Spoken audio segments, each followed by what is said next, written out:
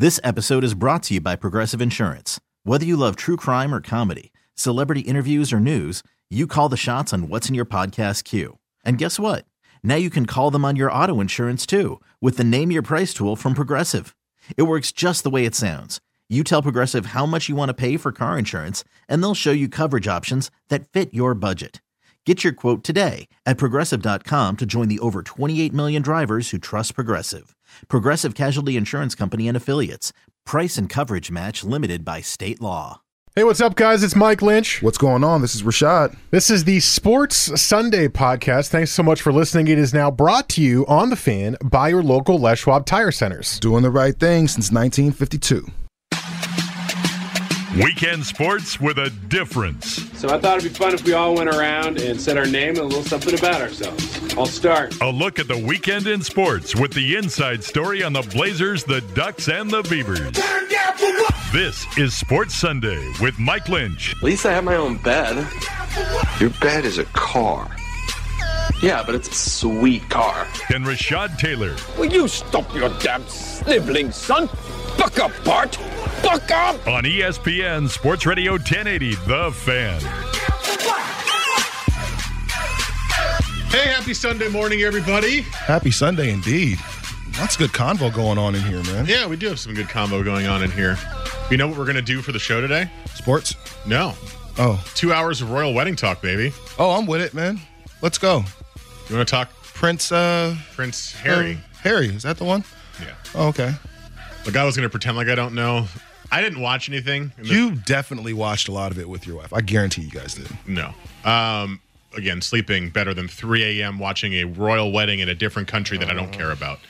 Oh, God. Jesse made that noise. Did Marie make you watch it at the No. It's just how much.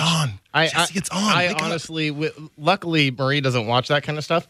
I don't know. That tone of voice that you just came across the microphone there? It mostly has to do with how much it's been in radio. Like, it's been in sports radio. Like, come on. Has he ever shot a jumper or, like, hit a cricket ball? Or like, literally, there was a conversation on Dan Patrick about would you rather be Prince, who is it, Harry? Yes. Or would you rather be Russell Wilson? Prince Harry. Russell Wilson. Have you seen Sierra? Well, so this is where it was. Everybody was like Russell Wilson. No, Prince Harry has an entire life of literally no worries in terms of like money or anything like that. So Russell Wilson's going to live in Seattle for the rest of his life, and he's going to be NFL royalty, especially if he wins another one. Russell Wilson actually. I guess technically they had somebody from England on during this conversation who said he has about $17 million in the bank. Russell Wilson has more than $17 million in the bank. So Russell Wilson's already rolling better, wads of cash than this Prince over here. I think I'd rather be Russell Wilson. He's worth $17 million? Okay. Can we stop? Yes. I was literally kidding. I don't want to talk about the royal wedding. Because I'm going to get sucked into this conversation. And that brings up a whole different type of thing. Like, man, who would you rather be? It's like, man, would you rather be a prince of a whole country, or would you rather be like LeBron James, or maybe not LeBron, but I mean Steph Curry? Aisha's kind of fresh too, so I'd probably be Steph. And look here, I don't want to get stuck. stuck. Have to talk about the wedding. The best reason that the person from England could say, as far as you should want to be Harry over Russell Wilson, was he gets to live in a palace. Russell Wilson could buy himself a palace if he wanted. I don't think that's true, though. I think the benefit to being Harry, maybe it's the detriment, to be honest, but the benefit in his eyes is since he was born, he has wanted for nothing. He has had literally everything he could have. He has been considered the most amazing person, or one of the most amazing people in England by, I'm assuming, some people, maybe not everybody. And for the rest of his life, he will be considered royalty. Russell Wilson did not grow up royalty, right? Russell Wilson grew up a regular guy. He had to fight his way through the NFL, college football. He chose a couple of different sports. He picked the right one for him. Now he got the hot girl right. Now he's royalty. Now Russell Wilson's amazing. But in 15 years, when his brain is mush because he's playing in the NFL, is Russell Wilson royalty anymore? Yep. I don't think he's smart enough to not let his brain get mush. I don't think he's going to have the mush brain. We had somebody text in, which is awesome. LeBron's already the Prince of Canada. So They named a city after him, LeBronto. absolutely. LeBron is actually the king. He's King James. Literally, we've all dubbed him King James. Like we've made him our sports king. So this text is why my agreement. This is stupid. Royalty is rich. They don't have to do anything. Anyone in America has to work. Yeah, but have you ever seen you have to live a certain way as a kid. You have to act a certain way. You have to live to a certain standard. You have to reach these certain feats as a regular kid. So you've got to go to some grooming classes, and you've got to learn how to walk with a book on your head, and sip your tea with your. That's a great point, though. He's never had to work. All he has to do is not cool. be handsome, walk around, and that's not cool. Know some manners. How boring would that be? Forever though. That's what I'm saying. To be handsome and walk around. Yeah, let me tell you from experience, from personal experience. Oh, wow. Yeah, no, I have. Oh, I can imagine. No, absolutely no. I kid. No, but I can imagine it'd be fun being a prince. But at the same time, man, boo. There's nothing to do all day.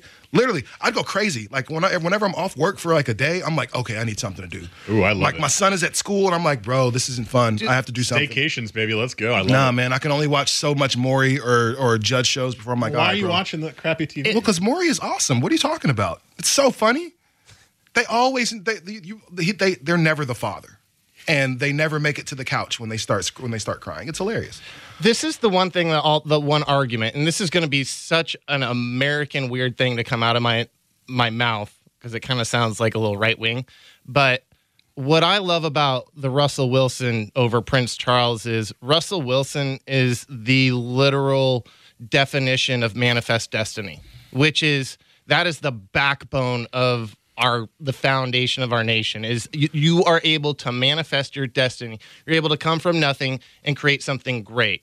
You could have also chose a little more likable quarterback. I think people like Russell Wilson, but for the most part, I think a lot of people. Well, they don't like it's the same reason they didn't like Tebow. It's the religious aspect. Otherwise, it's not the religious aspect. It's the fake. It's he's really rehearsed. This is almost a Brady, type of response to where you wrote this down. You knew the questions before you were coming in. Yeah, it's that. It's the fact that everything he says is rehearsed. That's why I don't like Russell Wilson. I'd like to hear some real Russell Wilson, but I'm not sure if I ever will. All right, I'm stopping this now. I'm nipping this in the bud. We are not talking about the royal wedding. Come back from all the other radio stations you flipped to. We will have plenty of sports on the show today. Don't worry. I just wanted to start with a royal wedding joke. I just wanted to throw it out there, and it turned into that. Canada. I like that. Thanks, Jesse. You're welcome. Text the fan text line at 55305. Find us on Twitter at 1080 the fan, at Mike Lynch 27, at TaylorMade503, and Jesse's at Jesse Osman, ASZMAN. This is Sports Sunday, so we will talk about plenty of sports coming up on the show today. NBA playoffs into the conference finals in full swing. It's very, very funny how the narrative changes in an NBA playoff series based off of one game. It's happened twice now in the Warriors-Rockets series, and it just happened last night in the Celtics-Cavs series. We'll talk about that. We'll talk about what narrative you should truly believe or what we truly believe. That's all coming up here in the first hour. I also want to spend some time getting into the Supreme Court's decision to legalize sports gambling, essentially. Leave it up to the states. Say, hey, you decide whether or not you want to legalize sports gambling. This is a massive decision that overturned a 27-year-old law. That's not correct probably, but close to that. And they basically said, look, you do you, boo-boo. You go figure it out yourselves. New Jersey's already ready to go. They've already got their first sports book ready to go in Monmouth Park. I've been there, by the way. It's really nice. Not the sports book, but the actual horse racing track. Oregon, we had a guy on primetime this week. Oregon may be one of the first states to do this because they were grandfathered in with sports action and only stopped doing it because of the NCAA. So we got all sorts of stuff to talk about with that coming up in the second hour. Anything else you wanted to bring up today, Rashad? Anything else on your mind? That was all I had, but I figured we could go with that. I don't know. I don't think so. It's been relatively outside of the playoffs, which there's been 2 games this week. Yeah. 3 games. You want to talk about Vegas in the NHL? How an expansion team is 1 win away from making the Stanley Cup final? Isn't that dope, man? Yeah, we can. I'm not rooting for them, so it's not dope. I mean, it's cool, but it's not He cool. doesn't like their style of play. It's boring. Well, that's one of the reasons. The other reason is that they haven't had to deal with pain or that's strife. a second. Thanks for listening to Primetime, Jesse. Appreciate it. We talked about this on Thursday. What you mean? And the fact that they tried to lose and then they're still winning. It frustrates me as an NHL fan of a team that lost miserably for the last 4 years and had to build their way back up to being into the playoffs. Boo-hoo, be better, Right. be better faster. Like, So maybe we will talk about that. I can have feelings too, okay? boo-hoo. I can feel Let them okay. live. I can be. Let them live. They are living. They're a live, game away yeah. from the Stanley Cup. Exactly. Let's go Vegas. Other All right. hometown. 55305 is the text line. Coming up next, though, we will go to the NBA playoffs. Well, let's start with last night's game and the series. More of the series than the game last night. Celtics now up 2-1 on the Cavs after LeBron and his teammates showed up and won in big fashion. Did that change the way you feel about this series? This is Sports Sunday on the Fan.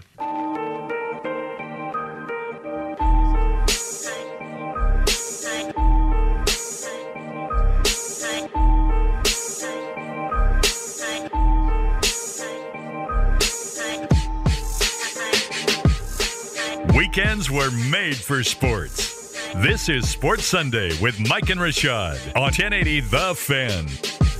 That was a short break. Probably good. Jesse was just congratulating me for getting us out on time and then predicting that I wouldn't for the rest of the show, which is probably true. But also, if we have short breaks, maybe I will get out on time. Maybe that's Jesse's plan in the back of his head. I don't like this song because Drake never started from the bottom. No, I also started from like the middle. He started from the upper middle. Yeah, like he was on Degrassi for like 13 years. Yeah. He's Wheelchair Jimmy. You can't make me forget. I also don't like Drake, so it's fine. Drake is, when he's rapping, he's dope. When he's singing to me, he makes me uncomfortable. Yeah, he's fine. He's funny in like when he's at Raptors games and they're all the memes. That's funny. Yeah, Drake, he's so cute because he really thinks that he can.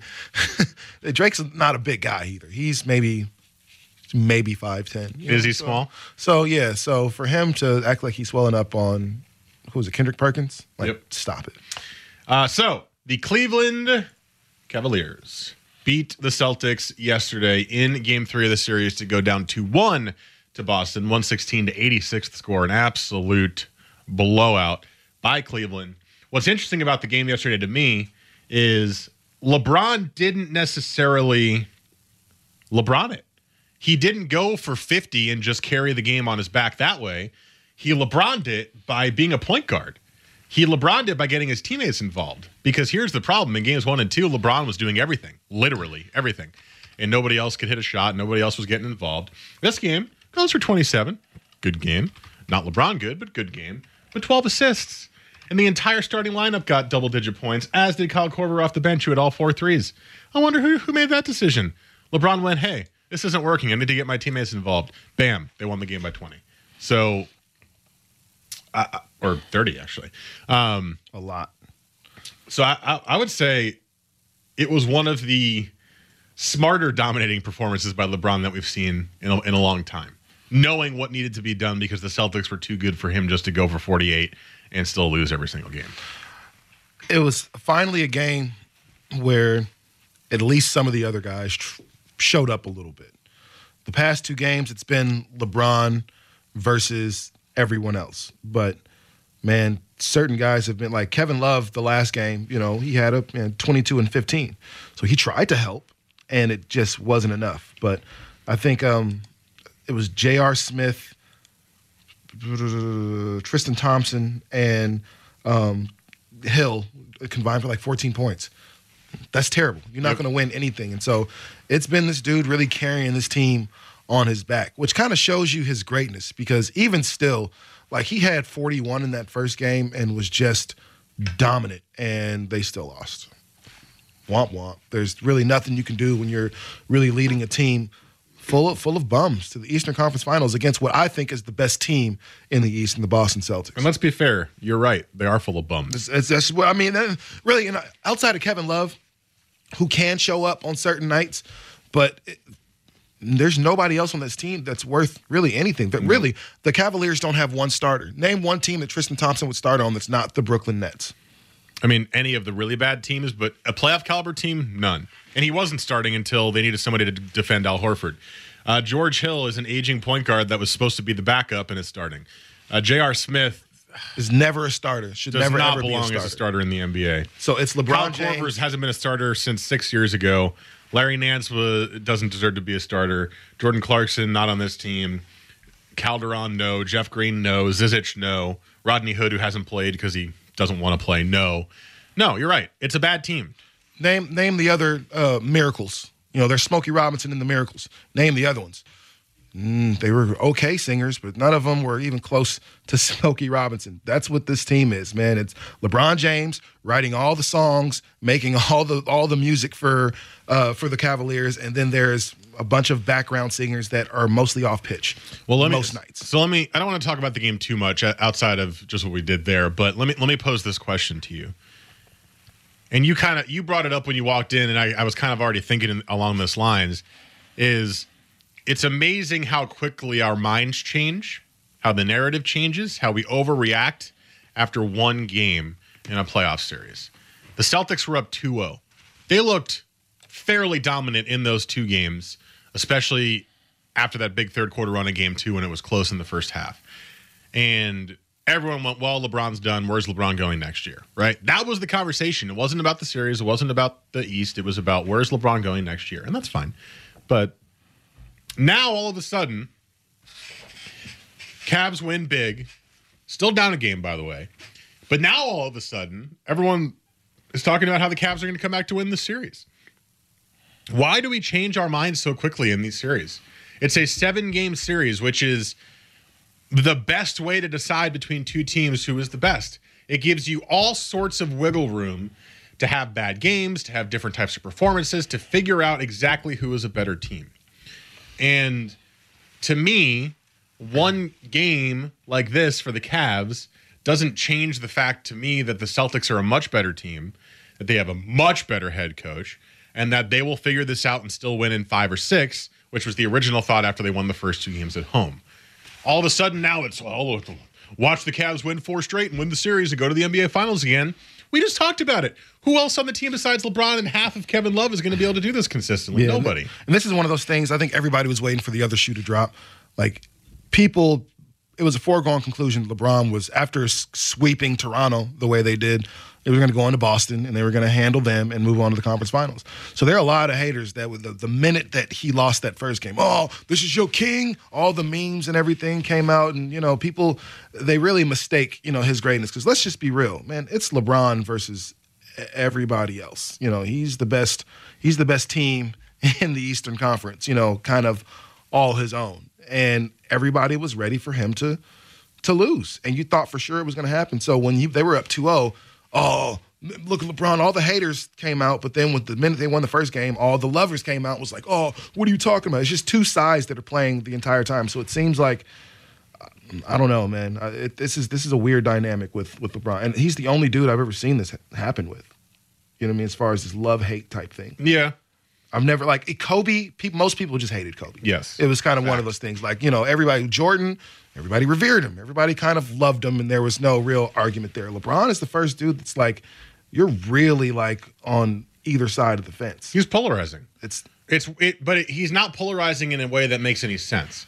Because when people are polarizing, generally, they are very, very outspoken in their opinion of something or of many things. And half the people agree, half the people disagree. They're super polarizing, right? Or their personality is a type that aggravates some people, right? Like, not that this person's polarizing, but to me, I don't like Russell Wilson because I hate his personality. Like, it really bothers me. But it doesn't feel genuine. Exactly. But that's a me thing. I want people to be genuine with me. That's kind of like my thing. But with LeBron, it's not that. Some people hate LeBron's personality, right? Some people hate the fact that he's reading The Godfather, but is he really reading The Godfather? Some people hate the way that he holds himself in the press conferences and how he talks outside of his locker. Some people love that he is all over social media and is an active social media player. Some people love the fact that he coaches his own team and gets coaches fired because he's that good of a player that he can do that. So he's polarizing for basically every single thing about him. Mm-hmm. There's nothing about him that everyone's like, yeah, I like LeBron for that, or I hate LeBron for that. Everything he does is polarizing. I don't think we've seen a player. I'll think about it when you counterpoint. I don't think we've seen a player like this in terms of how polarizing they are for literally everything they've done. And the other thing we'll say about LeBron is every great player, for the most part, that's won a championship has had a great coach behind them. We can go through all the history from Tom Jonovich with the Rockets, and obviously Pat Riley with the Lakers and with the Heat, and all those. Man, who's been LeBron's great coach? Like, he made Eric Spoelstra an awesome coach. Let's just go ahead and be real. That was his best coach. Eric Spoelstra was his best because coach. Because Spoelstra is still a good coach. But having LeBron on your team and D Wade, and that definitely helped. But man, Mike Brown was the coach of the year. Blatt won I think he won 60 games that first year, and then he was fired when they were number one in the East, before the All-Star break. Tyronn Lue, he elevates coaches. It's never been the other way around to where a great coach takes a good player, and says, man, you're going to be a great player. Kobe is lucky enough to have Phil. He had Phil. Without Phil for 5 seasons, he won nothing. Got him for another 5. What do you know? He's got 5 rings out of it. So who's been LeBron's motivator? He's had to be the one to elevate the coaches. The pressure's been his motivator, probably. Which is why, who's Mike Brown coaching right now? He's an assistant somewhere, not a head coach. With the Warriors, right? Yeah, he's an assistant there. Where's David Blatt? Israel again? The only one with the job still is, like you said, Spoelstra, is because he's at least a good coach, yes. an okay coach. But did he elevate LeBron? Absolutely not. Well, did he? No. Maybe. No. It was the second year when LeBron decided, all right, man, I'm going to do the scoring and the passing. D Wade, you just kind of score for me. That's the way they decided to do that. Instead of him deferring, he took more of the responsibility. I don't know how much Eric Spoelstra had to do with that. I want to give him a little bit more credit. I feel like he took, obviously, an amazing team that was built to win. But remember how they started that first year? They were just like this amalgamation of parts that weren't working very well. And then all of a sudden, they turned it completely on. And I want to give Spoelstra some credit for that. Spoelstra's not a bad coach. I think he figured out how to make all those pieces work together. And if you think back to the Heat days, I don't remember as many issues between Coach and LeBron than I do in every other one of his stops. Do you remember LeBron bumping him and that whole, there was some I don't remember that, no. But so I look at this team that LeBron has right now, and far less talented than anything he had to work with in Miami. Yet and still, here he is 3 games away from going back to the NBA Finals for an 8th straight year. So, Eric Spoelstra, yeah, good coach, but he's been there without you with subpar coaches for the past going on 4 years now. So, and Eric Spoelstra hasn't been out of the first round since then. Didn't make the playoffs the next year. He's made the playoffs with some pretty average teams. No, he has, but also at the bottom of the East. That 8th seed, which is incredibly attainable to whomever is the least terrible at that point. Look at you just hating on Spoelstra. I'm not hating on. How many times did I say Spoelstra is a good coach? I'm kidding. But a good coach makes things happen with subpar talent like Brad Stevens is doing. I'm kidding. But yeah, so that's how the narrative changed with this series so quickly. For me, it's still the Celtics series. They're still a better team. They still have a better group of players than the Cavs do. And Terry Rozier said after the game that it was a wake-up call for them that they can't get too comfortable after going up 2-0 against a team like Cleveland with LeBron. If that's true, if that wasn't just player speak, if that's true, then expect the Celtics to win Game 4 because they've played much better than the Cavs as a whole. And don't expect the Cavs to shoot 50% from 3, 17 of 34 again. It's just probably not going to happen. Probably not. So anyway, I'm going to stay on the clock again, Jesse. Coming up next, the Warriors-Rockets series. Game 3 is today right here on The Fan. Game 1, it was over. The Warriors are going back to the finals, baby. Game 2, narrative changed again. We'll discuss next here on Sports Sunday. Here's Jesse with Sports Center.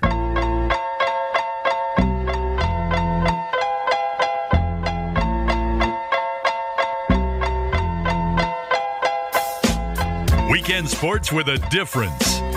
This is Sports Sunday with Mike and Rashad on 1080 The Fan.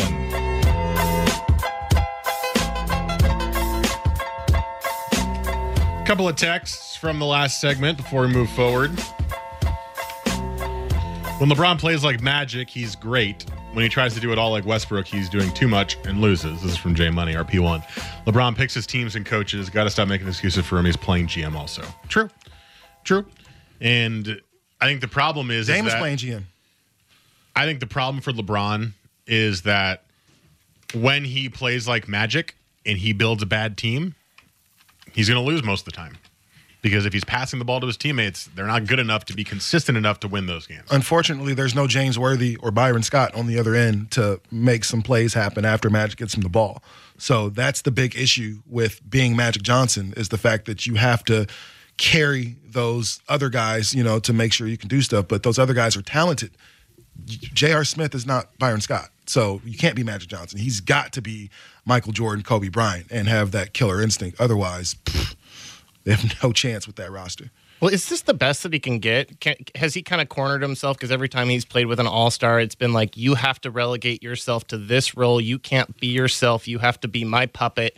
And then the next thing you know, this is the cast that he has coming around him, because they're like, oh, well, I like they're talking about going and playing in Philly, and how that's not a good fit, because why would Ben Simmons want to play with LeBron? And that makes sense. But you win. I'm looking at Kyrie Irving and saying, bro, you were nowhere near the playoffs. Like, I'm not talking about I just missed it by a couple games. Like, you're 30 games away from being anywhere near a playoff team. You got LeBron, and in 3 seasons, you went to the finals every year, and you got a ring out of one of them. And my thing is, like, Kyrie's now in a situation where Boston is better without you. Like, when you come now, the question is, Kyrie comes back, how does this work now? Because Gordon Hayward is easy to work back into that roster. Gordon Hayward does a little everything. He defends, he rebounds, he can hit the jumper. He can do everything. Kyrie's does nothing for you but score. You're in a situation where you're up 2-1 on the best player or the best team in basketball, LeBron James. Man, do you really need Kyrie? Like, I mean, I'm looking at that right now. Like, that's an issue. So Kyrie made himself put himself in a terrible situation, because if he's on Cleveland, well, they beat them. They beat Boston. Well, the way I look at it with that argument is, I feel like the guard position player doesn't have to sacrifice as much as the big position player in these big threes that we've talked about. Like Dwayne Wade, what did Dwayne Wade truly sacrifice in those? He was still able to play like Dwayne Wade. He was still driving all the time, dominating the game from the guard position. No, Chris Bosh had to sacrifice. That's what I'm saying. That's what I'm saying, is the big had to sacrifice, because LeBron does both. But when he goes inside, Chris Bosh has to go outside and be a shooter, right? So he became corner 3 Chris Bosh. With Kyrie and Kevin Love, Kyrie wasn't exactly the same, but he was still able to do a lot of what he's good at. Kevin Love was relegated to corner 3 shooter. Now, without Kyrie, Kevin Love gets to do a little bit more, but he's still not the same player, because LeBron dominates so much attention inside.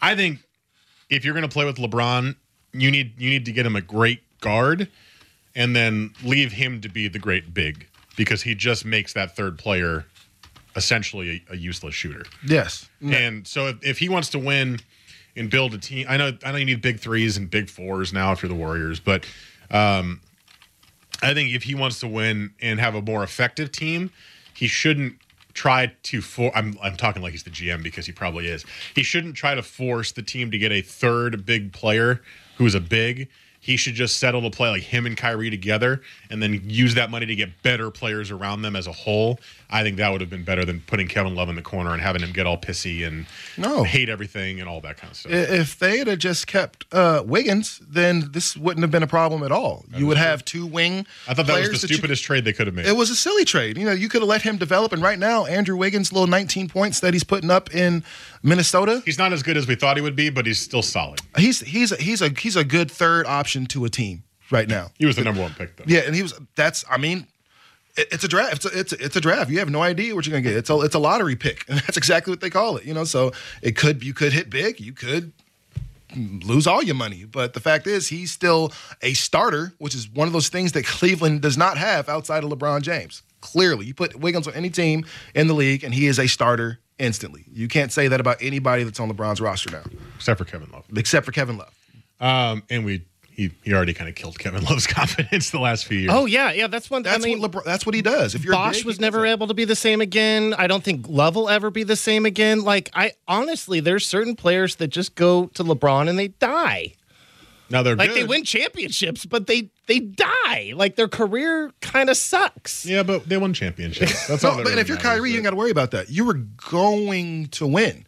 Like, you were going to be in a situation to win. Now, if you played the Warriors, probably not. And it was eventually going to be your team. And it was going to, and you knew that, but you didn't want to wait, and you want to be your own star. And now you even played since the All-Star break, and your team is winning without you in the playoffs, and you sit on the sideline. You're looking kind of sad. There's certain times you look at Kyrie and look at his team's success, and how could you not be a little upset?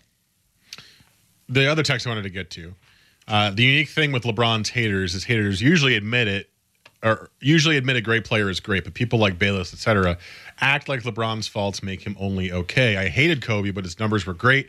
I admit it. LeBron haters act like it's all an illusion. He travels in every play. Nothing he does is real enough. I agree with that. I think what it is LeBron fatigue.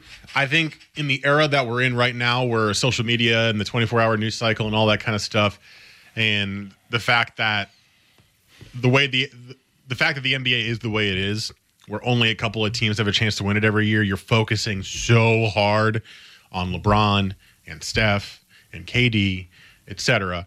every single year that you get fatigue. And let's not pretend like for the last 12 years we haven't been focusing 100% on LeBron in the NBA. This is when did he come up? 2004? Three? So what is that? 15 years now? Mm-hmm.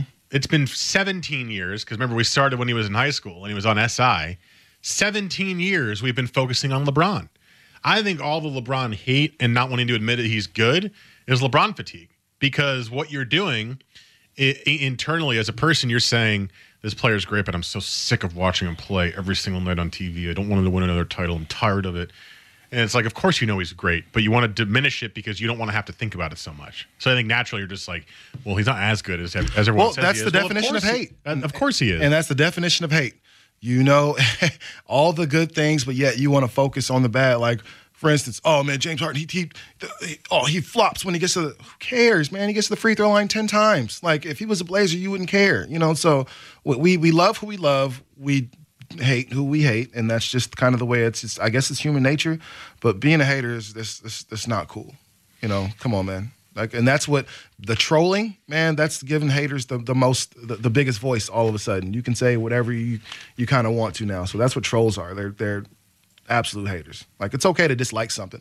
I'm good with the Warriors losing. I put on my Facebook the other day, man, I get great pleasure in watching them get smacked like this. Like, it's just, we know the Warriors are a great team and all those things. Much like LeBron fatigue, I just don't want to see this team with Kevin Durant win anymore. Like, it's become kind of frustrating and boring. So I would like somebody else to win. So I agree. It's not hate. Like, I don't hate Steph Curry. I don't hope anybody gets hurt. You hate KD after what he did. I can't stand that. I thought it was a weak move, but, you know, that's what it is. I mean, that's if that's hate, then, you know, whatever. He's still awesome. He's still great. And he's still the second best player in the world. Like, I'll never not say that. Yeah. Like, him going there doesn't make him not any of those things. It just makes him weak. All right. Well, coming up next, let's talk about that series.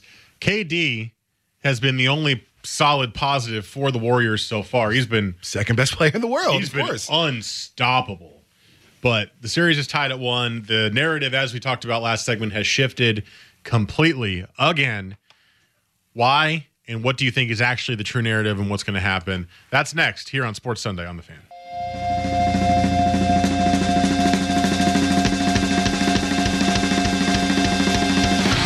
Weekend sports with a difference. This is Sports Sunday with Mike and Rashad on 1080 The Fan. Last segment here of the first hour on Sports Sunday. Last segment already? Of the first hour. Jeez. Yes. Oh, we are really moving today, huh? Flying by? Feels like a flying by to you? It does, man. I had no idea. I know it was 9:45 already. Yeah.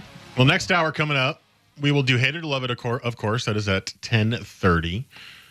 We will talk the legalized sports gambling. I think this is a really interesting topic that has all sorts of little tentacles off of it. One of which just came across on my Twitter, which I will relate to you. It's an interesting argument that many people are making. All right. So that's coming up next hour. And that'll probably be it next hour, but text your thoughts to the fan text line at 55305. And then, of course, you can also tweet at 1080 the fan, at Mike Lynch 27 is me. Rashad's at TillerMade503, and Jesse, our producer's at Jesse Osman, ASZMAN. But we're talking some NBA playoffs here in the changing narratives before we switch gears. Just spent time talking about LeBron and the Celtics, and want to flip over to the Western Conference Finals, which does have Game 3 on the fan today. 5 o'clock, I believe, is when the tip is. So 4:30 is going to be when the coverage starts here on the fan. Series is tied at 1. After Game 1 in the series, the Warriors won big. It never really felt like it was in doubt. And everyone went, well, here's the series we all wanted. This is our NBA Finals. And now it's going to be a bad series, which I will admit I was guilty of. I felt the same way. I saw the Warriors perform the way they did, and I was like, damn, Steph didn't even hit more than 1 3. And you're telling me they won by that much? Well, Game 2 comes out. Game 2 happens, and Houston just smokes them, blows them out, knocks them out of the park. And Steph only hits 1 3 again.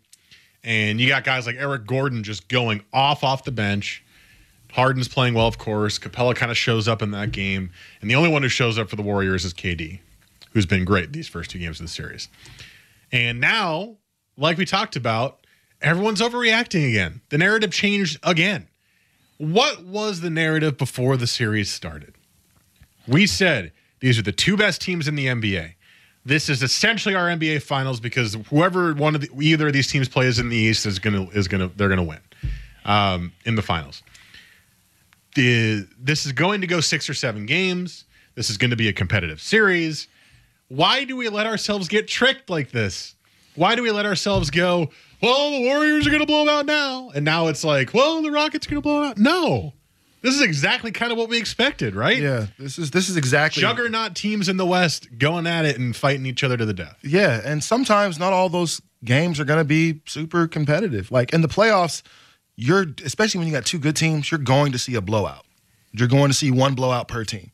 In the game, this series is probably going to go 6, maybe 7 games. These were the 2 blowout games. I assume that moving forward, we're going to see a lot tighter basketball. I think tonight might go a little more kind of like Game 1 went for the Warriors. They play differently when they're at home. They really get behind that crowd. Steph is just a different dude when he's at home as opposed to when he's on the road. So Klay Thompson all of a sudden looks like he's, that guy again. But, yeah, everybody overreacts because that's the thing to do. We live in such a reactionary world. And I think Twitter and Facebook and Instagram and all those things is giving people an instant you can have an opinion as fast as you want to. And so sometimes all those opinions shouldn't just come out with those right away. But, yeah, it just kind of – that's what people do. So the Warriors win Game 1. Oh, this is the way it's about to go. They're about to get blown out. And it was crazy because the one thing we've been hearing all year about the Rockets, they're the best team in the West at the point. I mean, really outside of the Warriors. They move the ball really well. That's what they do. You have 2 point guards that run the pick and roll incredibly well. And they lost Game 1, and then it was, James Harden is the most over-dribbled point guard in the league, or over-dribbled guard in the league. He's dribbled 500 more times than LeBron. I was like, all they do is isolation. It's like, that's all they do is isolation? Like, these are 2 guards that both average 8 assists.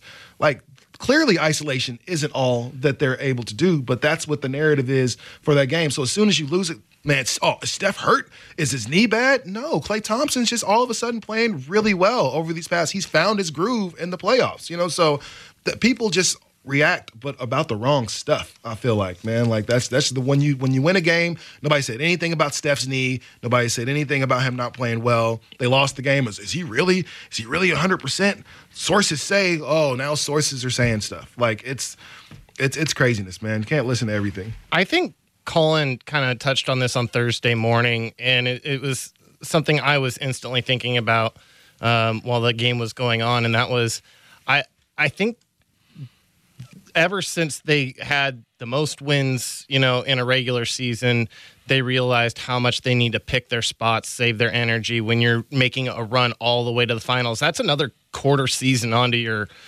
season. That's a lot of basketball. Yeah. And so you realize that, and this team since then has been very good about picking its spots. And it just screamed to me of a team that, even though Kevin Durant was having his night, that they kind of were like, we did what we came here to do. We got one. We got one. We got one. And that's it. And the narrative shouldn't change because of that, because they're like, conserve energy. We'll be ready to go here in 4 days when we have all this rest. There was something telling at the end of that game, like with like 5 minutes left, the Rockets are up like, at this point, they're up 30 or something like that. And Harden, Paul, all the starters are still in the game. Man, everybody from Golden State was on the bench. Remember, Steve Kerr is from the school of Popovich. And Popovich in the playoffs, my team is getting blown out in game 4. Hey, man, that's a wrap. You guys come sit down. We lost this one. Like, we're not even going to I'm not going to put my starters out there to expel all this energy for a game that we're not going to win. Game is over. Bench guys, go in there and get your minutes. And that's exactly what Steve Kerr did with like 7-8 minutes left in the game. Like, all the starters on the bench. He knew that this game is over. There's no point in us trying to do that. So, the Rockets blew them out by 30, but 22. It should have been 30. But don't think that lightning is going to strike twice, especially when you're playing in, Oracle? That's a good point. I didn't even consider that even at this point, they're still conserving energy because they know, or at least they're confident enough in themselves that they know that they should win this series. Mm-hmm. They did get that win in Houston that they needed. If they win both at Oracle, then they've got home court firmly in their favor, and they could even lose Game 5 in Houston and still feel confident about winning the series. And I guess it is kind of like the school of Popovich. Now, I'm trying to think back. I don't have the best recall for NBA playoff series, but did the Spurs in their run have games like this where Absolutely. They just got smoked? Was it 2005 finals with the Detroit Pistons and the Spurs? Went 7 games, and it was back-to-back, man. Close game, blowout. Close game. That's just the way it went. And so, yes, the Spurs have definitely been blown out. And it was right around that time, middle of the third quarter, Popovich said, you know what? Game's over, guys. Come sit on the bench. Not a problem. I'm okay. Like a lot of times when Popovich was getting blown out by the Lakers and stuff, you know what, guys? It's a wrap. Come on, sit down, because this isn't working right now. There's no point in you guys going out there and trying to run up and down the court, possibly, hurt yourself, trying to put out all this energy to win a game that we're too far behind in. Maybe too, that is also a strategy of motivation, saying, look, you suck right now. Look what's happening to you. I'm benching you because you suck right now. It's not just the game is over and I'm going to rest you. It's you deserve this. And I want you to see it. And I want you to see it. And you ever notice why those guys are on the bench? They look so sad. And that's my thing for the Warriors. Like, I just – they've been on top for a minute, but I think a lot of Warriors fans in general kind of forgot who they were and where they kind of came from, mm-hmm. and the fact that they were a laughing stock in the NBA for over 20 years, over 25 years, up until Run TMC was a long time ago. And up until then, or up until, 2015, they were kind of a joke for the most part. So for them to lose like that and just watch Klay Thompson's face and Steph Curry, who I think is a great player, but probably the most arrogant player in the league. Like, if LeBron did, he is pretty arrogant. If LeBron or James Harden or anybody did what Curry did as far as how he shoots and stuff like that, you the would shimmy hate and the look at the stare at the rim and stuff like that. Please, I'll give my wife credit for this. She hated Steph Curry year 1 of this run. When the first year they were good, she goes, "This guy is a jerk," and everyone was like, "Oh my God, Steph, he's the best. Look at his shooting. We've never seen it before." And she was like, "This guy I hate him. It's tight, like the way." And she got it immediately, and now everyone's starting to follow suit with the Steph's an arrogant shooter. Because if it was a player that we were just kind of lukewarm about, like we know he's good, but we don't really like him, it'd be like, oh, look at he's the biggest jerk in the world. Look at the arrogance there. But because we kind of like Steph and he doesn't look really threatening and things like that, it's easier to swallow. You win a unanimous MVP and not be arrogant. It was before that. I know, but I mean, let's just face it. The guy's been okay, Jesse. I will do that. I mean, seriously, why? Just go about your business, man. You don't need to be arrogant. That's the way all these guys. Like LeBron's not arrogant. KD's not arrogant. But that being said, some of the stories about LeBron are hilarious. On the floor, it's one of those things. I go back to the Mario Chalmers thing. Him and LeBron get into it, and then the next time they're on the bench, you see LeBron look over and say, "Rio, my bad, man. I'm sorry about that." Like call it arrogant, call it whatever you want to, but that's somebody that's aware enough to say, "Hey, man, my fault, bro. I'm sorry I did that to you right there in front of everybody." Whatever the case is, man. Steph is coming up, pulling up half court, staring at the ball as it goes in the rim, and kind of does his little shimmy backwards or throw 3 points up in the air. It's like, bro, like if that was James Harden, people hate the Cook thing. They couldn't stand it. Oh my God, just play basketball. Like if arrogance breeds greatness, and there's a reason why all of these guys have so much hate thrown their way. There's a reason why the Beard gets so much hate thrown his way. I mean, arrogance breeds greatness. There's a reason you're great. Tim Duncan was never arrogant, and he's one of the greatest centers of all time. No, and a lot of people forget about Tim Duncan too. When you think about it, he's one of the greatest players to ever play. My 1A, 1B player of all time. Yeah. Not a lot of people talk about Tim Duncan. Why? Because he's just kind of go around about your business. I can do a whole show on Tim Duncan. That's the good thing about Tim Duncan. Yeah, it is. You don't need to be talked about. Just go about your business. Be one of the greatest of all time. He was comfy being in a small market. You know why he's not talked about? Is because it's not an argument. That's why. When you talk about the best at that position, it's not an argument. You know who the best power forward or possibly best big is. It's Tim Duncan. It could be KG and it could be Dirk and it could be it's Tim Duncan. And that's of all the positions that there are. You can argue best two guard with Kobe and Jordan. Most people are going to take Jordan, but you can make an argument for it. Tim Duncan's the one position in any one of those. You're like, no, it's Tim Duncan, bro. Best point guard could be Magic, could be this. No, it's Tim Duncan. So the narrative for me for Rockets Warriors, it's a great series. It's the two best teams in the NBA. We are getting what we wanted. Absolutely. Let's not write it off before it's over. Let's enjoy what will likely be a very good 6-7 game series between these two teams. I still think the Warriors will win it, which is what I've always thought. But let's enjoy it while we have it. And don't expect Steph to hit 1-3 tonight. Oh, no. Expect him to he plays different at Oracle. This team plays different at Oracle. The crowd is incredibly loud. And, just don't let them go on a run to end quarters, man. That's where the Warriors shine. All right, coming up next, we will discuss the legalization of sports gambling in the U.S. This is Sports Sunday on The Fan. This episode is brought to you by Progressive Insurance. Whether you love true crime or comedy, celebrity interviews or news, you call the shots on what's in your podcast queue. And guess what? Now you can call them on your auto insurance too with the Name Your Price tool from Progressive. It works just the way it sounds. You tell Progressive how much you want to pay for car insurance, and they'll show you coverage options that fit your budget. Get your quote today at Progressive.com to join the over 28 million drivers who trust Progressive. Progressive Casualty Insurance Company and Affiliates. Price and coverage match limited by state law.